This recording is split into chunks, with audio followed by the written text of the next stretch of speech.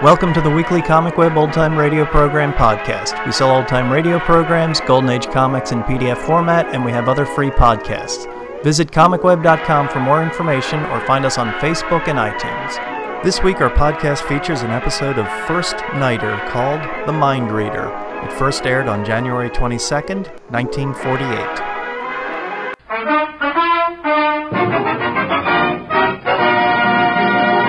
Campana's First Nighter program.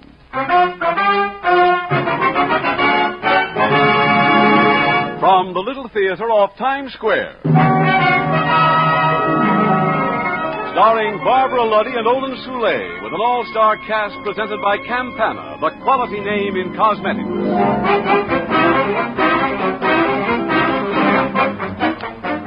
Theater time. And another new play is scheduled for its premiere performance on the stage of the Little Theater off Times Square.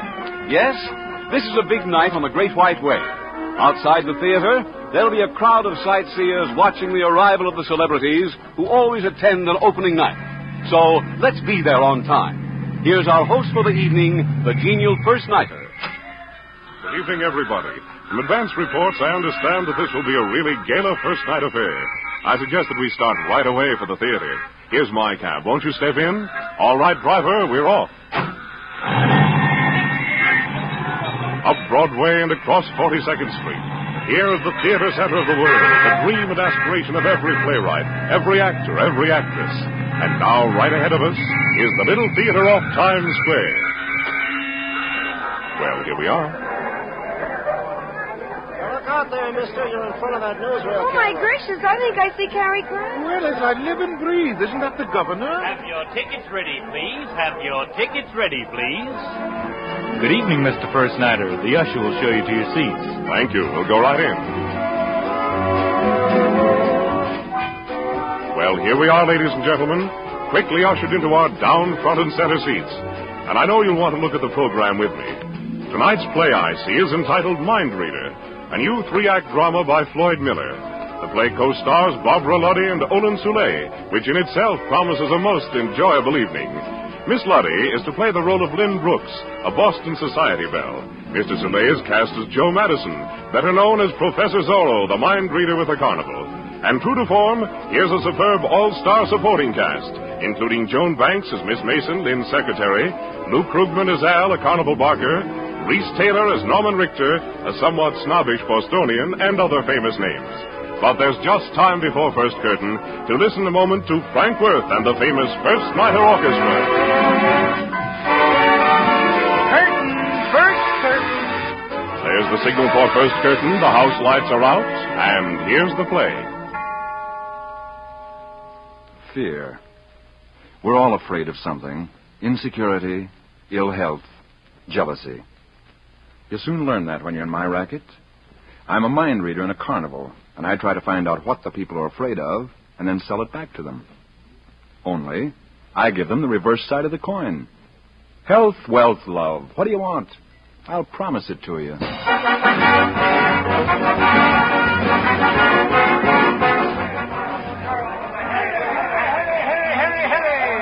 It's the great Professor Zorro, Master Mind Reader. He's in tune with the infinite, and he gives you answers to your most perplexing problems. He reads your thoughts like most men read a book. Professor Zorro knows you better than you know yourself. Hurry, hurry, hurry, hurry, hurry, hurry. Boston is a lousy carnival town, and I played the half-empty tents all week. But then on Thursday, a girl wandered into my tent and stood there looking up at me with a half-smile.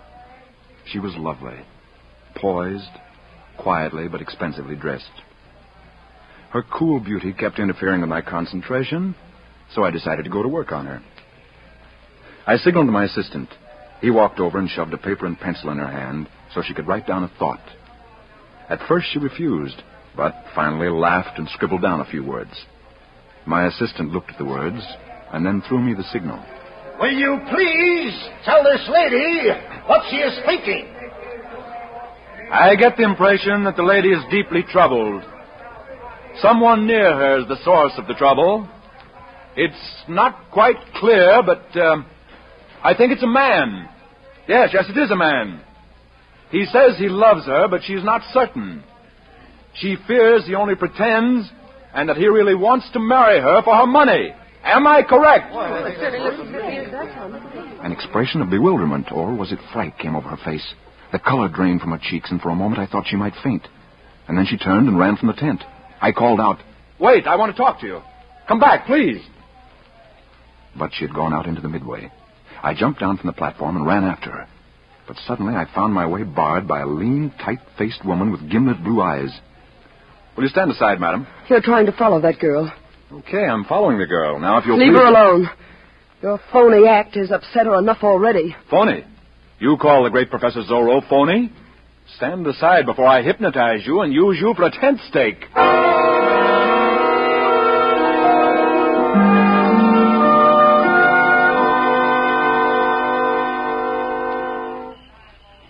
Hello. Oh, don't be alarmed. I'm Professor Zorro. I saw how upset you were, and I wanted to be sure that you were okay. I'm all right, thank you. You, think he wants to marry you for your money? How did you know? There are many occult forces at work if man but knows how to utilize them. An attunement with the infinite can wed the thoughts of two minds. Extrasensory perception. You're talking nonsense. No one can read minds. No? Then how did I know about your problem? Well, I don't know. I can't understand. Don't be frightened. I can't really read your mind. But how? Back there in the tent, how? It's all a trick. Now, does that make you feel better? I guess it does, but I still don't My know. name's Joe Madison. What's yours? Lynn Brooks. I'm really a magazine writer. Only joined the carnival to collect material for a story.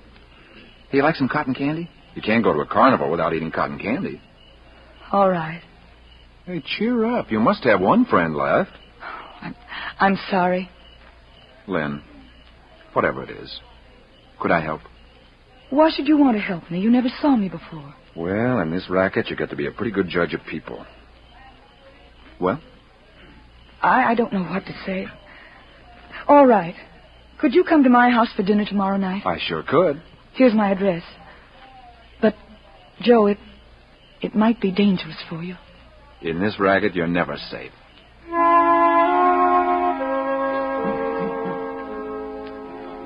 I soon discovered that Lynn Brooks was Back Bay, Boston. She lived in an imposing house of weathered red brick and stiff-necked servants. I found her in the library, alone, looking small and frightened and very beautiful. Hello, Joe. I didn't think you'd come. I wish you hadn't. I'm sorry I talked that way yesterday because there's nothing you can do. I was just tired and upset. Now, there's more to it than that. I'm not leaving. You're sweet. You remind me of a little boy who's going to fight the bully just so he can carry his girls' books home from school. But don't you see, Joe, there's no school bully here. There are nothing but shadows, my own foolish fears, and you can't fight those. Hush. Here come the others. Don't stand so close to me. Two people entered the library. First came a man, tall, handsome, sure of himself, even snobbish. His manner was suave and condescending, and I disliked him at once. Close behind him stalked the woman who had tried to stop me from following Lynn at the carnival. Well, Professor Zorro, this is a surprise. This is Professor Zorro, Mr. Norman Richter, Miss Mason, my secretary. Professor Zorro. Where do you teach, Professor? Harvard? Professor Zorro is a mind reader in a carnival. Well, how amusing. Tell me, Professor, what am I thinking? You're thinking that I'm a charlatan. But of course. However, you're reading your conscience, not my mind. But you're also worried, for you're not certain that I have no power to read your thoughts. And you wouldn't like that. A safe generalization. All of us have thoughts we'd prefer to keep to ourselves. Yes, of course we have. Isn't that true, Lynn? What? Look, Professor, even our charming and innocent hostess blushes at the thought of complete revelation. No, Professor, you'll have to do better than that. Be patient, Mr. Richter, and perhaps I will. Lynn, dear, this is no longer amusing. Hey, wait a minute. Joe, don't be angry. I'm not angry, but I've spotted that bully we've been looking for. May I carry your books if I take care of him? Here's $1 for you, Professor. Now get out. There's no pay coming, brother. I'm here as a guest. Lynn, you didn't invite this... I did. I invited him for dinner. My dear Lynn, this sort of thing could start a scandal. Lynn, you know nothing of this person. He's probably a fortune hunter. Dismiss him at once. I demand it. You demand it? Who do you think you are? I am her fiancé. Oh, now I get it. Well, I guess I'll be going. Joe... It's okay, Lynn. It's better this way. But don't worry, because school is going to keep for a good long time. I stalked out of the library and started for the entrance hall when I heard the voice of Norman Richter. Lynn, what possible reason could you find for picking up a buffoon like that? Darling, I've told you before, if any man tried to come between us, I'd stop at nothing. Not even murder. And the curtain comes down on the first act of tonight's play in the Little Theater of Times Square. Smoking in the outer lobby or downstairs only, please. Smoking in the outer lobby. And now, let me switch the microphone for an exciting interview from backstage.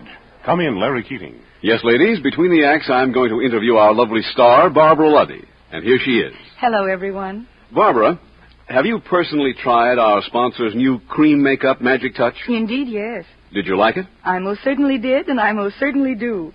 Beyond all doubt, Magic Touch is as magic as its name. Well, you know, the ladies tell me that it's really an entirely new and different kind of makeup. And that's the truth, Larry.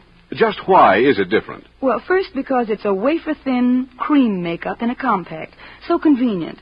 You don't need a powder puff, sponge, or water, just your fingertips. And it goes on as smoothly as a silk glove, without being greasy. You mean it doesn't take a lot of special preparation and careful application to get it on your face? Look, Larry, it's as simple as this. See? You just stroke your fingers across the surface of the makeup, then you smooth it over your face. It's as simple as that. Is that the only difference about Magic Touch? Oh, my, no. The important difference is the flawless complexion loveliness that Magic Touch gives to any complexion. And, Larry... Yes, Barbara? Well, a man wouldn't know it, perhaps, but all the women know that complexion makeup style has changed just as much as clothes have changed. Last year's makeup look is just as outmoded as short skirts. I know what you mean. The new complexion is more delicate, isn't it? More Dresden doll-like. Why, of course, Larry, you are observant. And Magic Touch is perfection itself when it comes to having a fragile Dresden doll complexion beauty. Thank you, Barbara, for this time and for this interview. And ladies, may I suggest that if you want to have the loveliest-looking complexion you ever dreamed of having, try Magic Touch, Campana's new cream makeup. The new magic ingredient in Magic Touch makes it different. Easier to blend, smoother for the skin, more complexion perfection for hour after hour. Magic Touch is only $1 for the large compact. The special introductory compact, only 39 cents. You'll never know how pretty you can be until you try Magic Touch.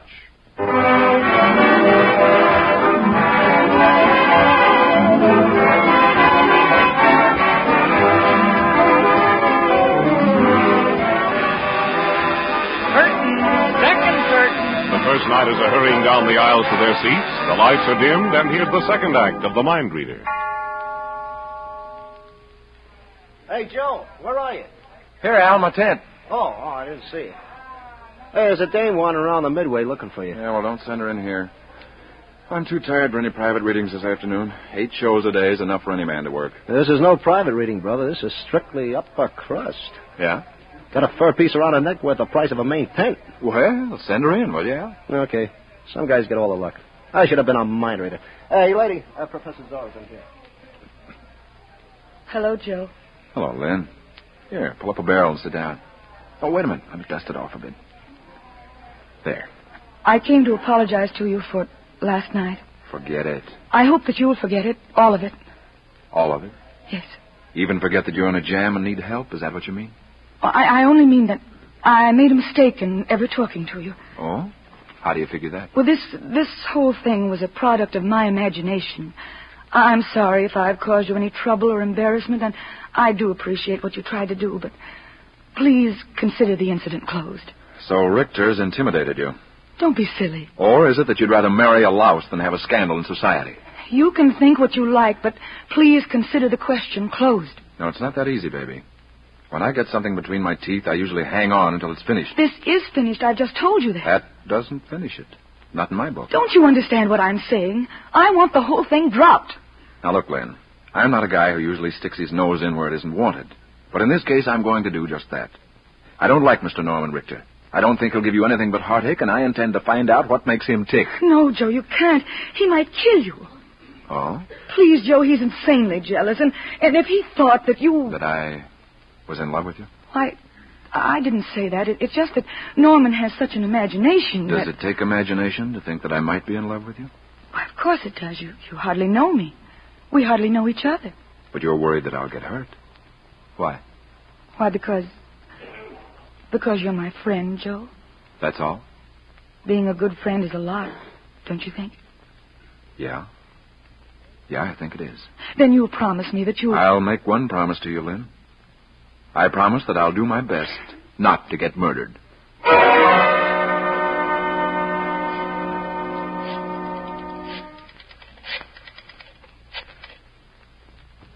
Hello, give me the city editor, please. Hello, Stan, this is Joe Madison. Oh, I'm okay. I've been traveling around the country a bit. Look, I want a favor.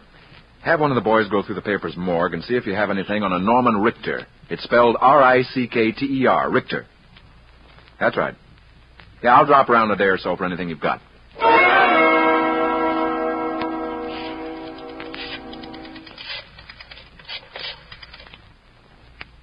Hello, police department. Give me Lieutenant Coombs, please. Hello, Coombs. This is Joe Madison. Oh, I'm okay. Yeah, still with the carny. Read your mind? I don't say those words. Look, Coombs, I got a favor to ask. See if you have a file on Norman Richter, spelled R-I-C-K-T-E-R. Yes, I know it may be an alias, but see if you have anything under that name first. What's in it? Why, I'll bring you a big black cigar.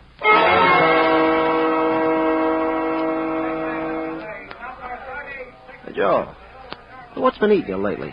You've been missing cues right and left this week. Missed 2 of them tonight. Yeah, I know. It gives a carnival a bad name when you flop the mind reading. Makes the suckers think that everything is phony. Yeah, I know I've been muffing the act, Al, but after tomorrow, everything will be okay. Or there won't be any act. You understand, kid, I'm only saying these things for your own good. Sure, I know, Al, and I appreciate it. But, as I say, after tomorrow, everything's going to be okay. I hope. Yeah, good. You're looking tired, Joe. There's not enough suckers out there to crowd a cane pitch. Let's knock off the last show and you go hit the hay. Yeah, I think I will, Al. I'll do that right now.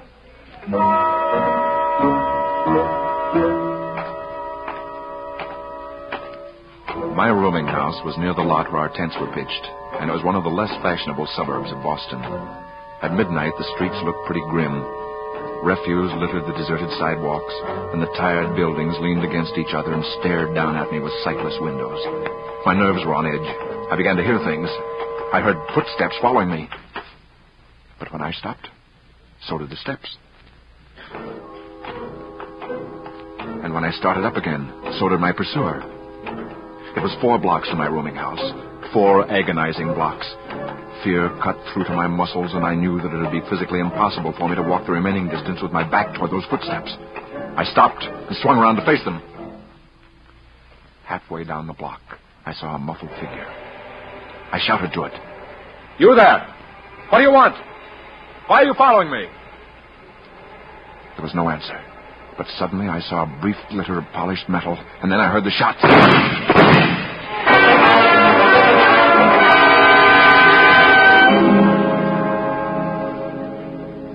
I dropped behind a flight of stone stairs and listened to the sound of my own gasping breath. I couldn't believe it, but I wasn't touched. I pulled myself together and ran the rest of the way home. I took the stairs 2 at a time, and then, with a gasp of relief, shut and locked the door. I was safe. But as I leaned against the door, trying to catch my breath, I noticed a strange thing. The light in my room was burning. I turned around slowly and saw that the single battered chair by the foot of my bed was occupied. Good evening. Miss Mason. I've been waiting for you, Professor Zorro. Sit down. And the curtain comes down on the second act of tonight's play in the Little Theater on Times Square. Smoking downstairs or in the outer lobby only, please. Smoking downstairs. And now, ladies and gentlemen, it looks to me as if an important announcement was coming on deck. For here is Larry Keating. Ladies, what is important these wintry days is keeping your pretty hands free of dryness and chapping. And what is better for assuring soft, smooth skin than famous, dependable Italian balm? My goodness, but it's nice to have Italian balm again after its absence during the war years. My husband has always been so complimentary about my hands, and I take a good deal of pride myself in keeping them as pretty as possible. It's so easy with Italian balm. Somehow there's just nothing that seems to keep my skin so smooth, so attractive. Yes, ladies, rich, dependable Italian Balm is back again with all of its original ingredients, all of its original goodness. Same pre-war quality, same pre-war quantity, same pre-war price. Get reacquainted with this famous lotion. Buy a bottle tomorrow. See for yourself why so many women say Italian Balm has no equal in the wintertime.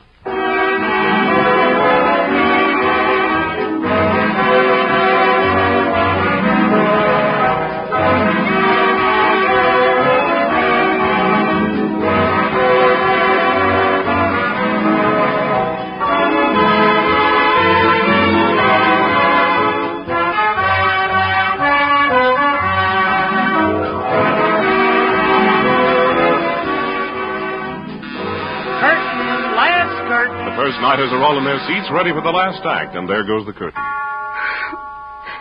Miss Mason, I appreciate your feelings, but you must pull yourself together. It's a weird story, but something can be done about it. However, you must cooperate fully with me. I'll try, Mr. Madison. Now, I've told you the 75 principal questions asked by people in my act. It's imperative for our purposes that you learn them tonight. Now, will you write them down, this time by number? Ready? Mr. Madison, I'm afraid. Of Norman Richter? Leave him to me. Now, ready? Number 1. Will I marry the man I love? Number 1. Will I marry the man I love? Number 2. Should I change my job? 2. Should I change my job? Number 3. Will the future bring me happiness? Number 3. Will the future bring me happiness?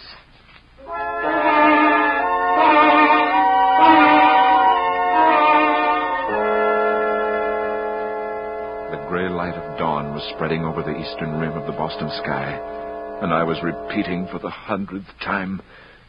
Question number 31. 31. Will my boy return home? Number 58. 58. Will my family give me a decent burial? Number 2. Number 2. Should I change my job? Good. Now, I'll repeat once again. The customer must write down his question on paper.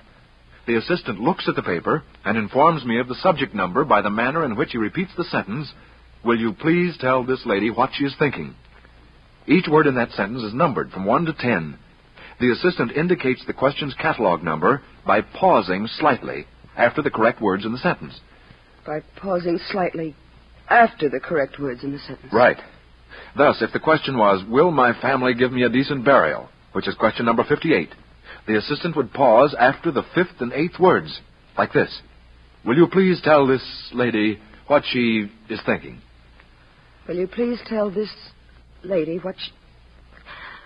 Mr. Madison, I'll never be able to go through with this. You must, Miss Mason. You must be ready by this afternoon. Now, once again.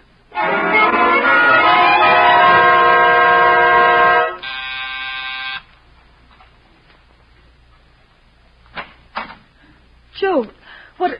Well, I mean, I didn't expect you here. It's all right, Lynn. I brought him. May I come in? Joe, please. Lynn, tell me if you love Norman Richter. Oh, Joe, You do wonder if he loves you for yourself, don't you? Why didn't you test him by telling him who you really are? You know? Yes, I know. Were you afraid to tell him? Maybe that was it.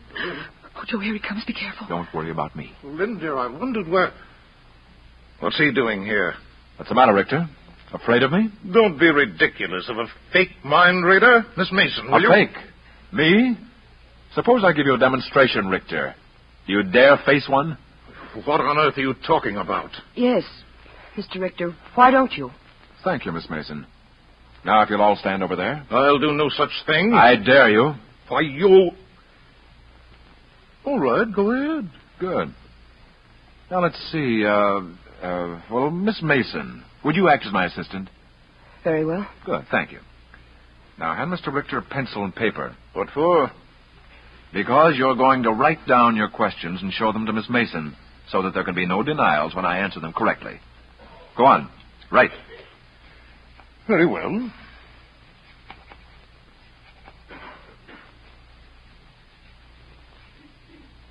Now, please hand the paper to Miss Mason.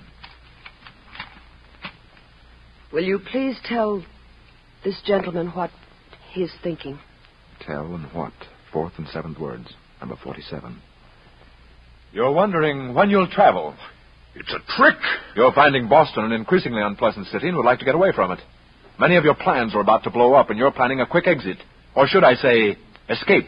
Norman, is that true? He wrote here on the paper asking about travel. I wrote that, but he made up the rest. It's ridiculous. You're still not convinced? Let's try once more. Go on, Richter, if you dare.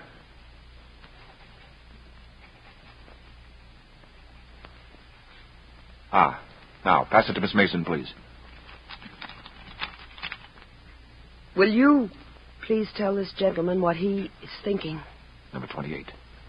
He wonders if you'll find happiness in marriage. Am I correct? It's some rotten trick, or I refuse to submit any further to You're this. wondering about happiness in marriage, but happiness to you means money.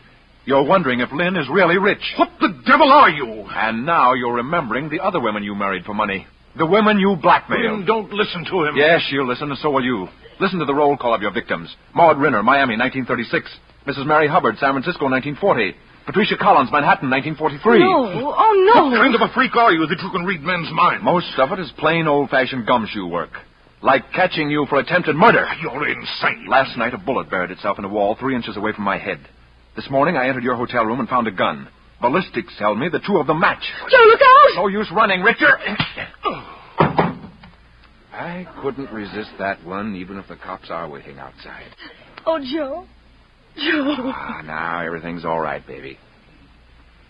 Get up, Richter. Mr. Madison, before you turn him over to the police, I think Richter should know that the girl he's been making love to isn't rich at all. What do you mean? Lynn Brooks grew up in the West, but last year she inherited the Brooks fortune from her aunt on the proviso that she spend a year in Boston and see if she didn't like it. But she hated the social duties involved, and so she traded places with her secretary. You mean that... You've been making love to the secretary. Miss Mason there is the real heiress. From the first she was afraid of you and what you might do as a fortune hunter, and she finally came to me for help. Yes, Richter, you've had quite a career, but this is your masterpiece. You've swindled yourself.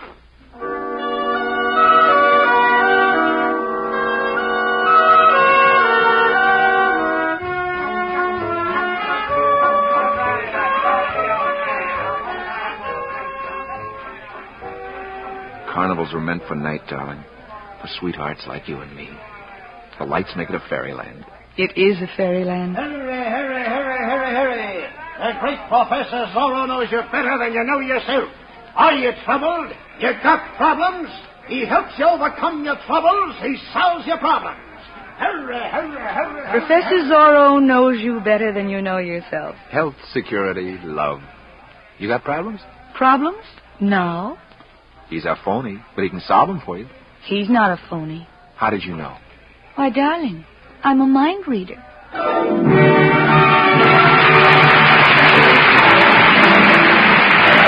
and gentlemen, the curtain comes down on the last act of tonight's new play in the Little Theater.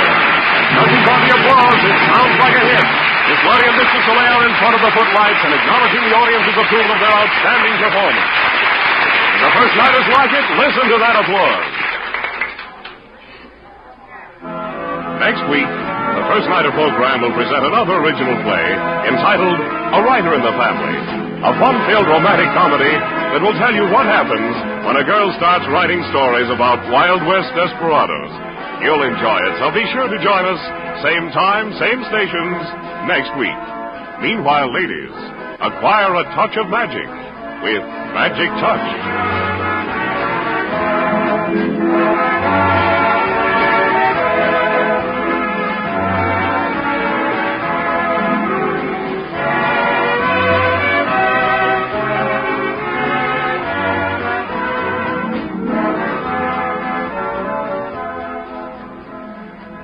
And now we move out of the theater and into the street.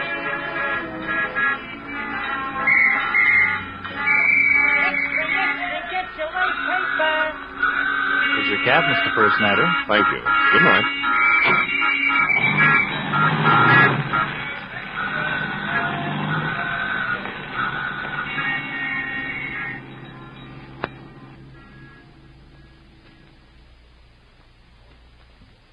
Campana's First Nighter program, starring Olin Soule and Barbara Luddy, is a copyrighted radio feature. Tonight's play was pure fiction and did not refer to real people or actual events. Play safe. Never scratch an irritated skin. It can cause serious infection. Use DDD prescription, a cooling, soothing liquid that brings almost instant relief from the irritating discomfort caused by eczema, rash, hives. DDD is a doctor's formula proved in use for over 50 years. Trial bottle, 35 cents.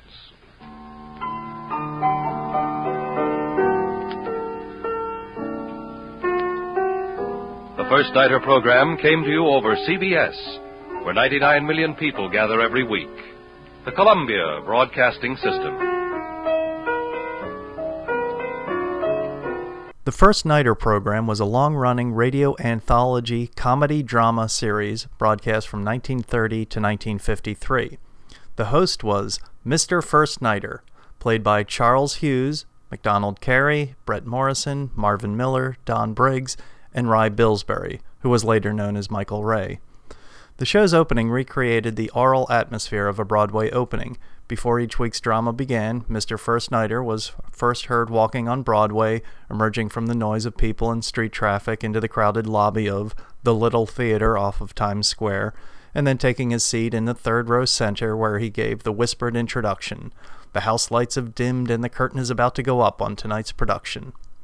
Romantic comedies were the specialty of the series, and the principal roles were played by the teams of Don Amici and June Meredith, Amici and Betty Lou Gerson, Les Tremayne and Barbara Luddy, and finally by Olin Soule and Barbara Luddy. Joseph T. Anley produced and directed the series. The announcers were Larry Keating and Vincent Pelletier. Music was provided by Eric Sagerquist, Caesar Petrillo, and Frank Worth. The most popular episode may have been the annual Christmas episode, Little Town of Bethlehem, which was first performed in 1937 and every year afterwards at the request of the listening audience. Performing before a studio audience, the actors wore formal attire with gowns and tuxedo evening clothes and, of course, a top hat. The series ran on 3 radio networks: NBC, NBC Blue, CBS, and Mutual. The show was hosted by the Campana Company and solely featured commercials for their products. Due largely in part to this exposure, their Italian Balm became the best-selling hand lotion in the United States in the 1930s. Thanks for listening, and we'll catch you next week.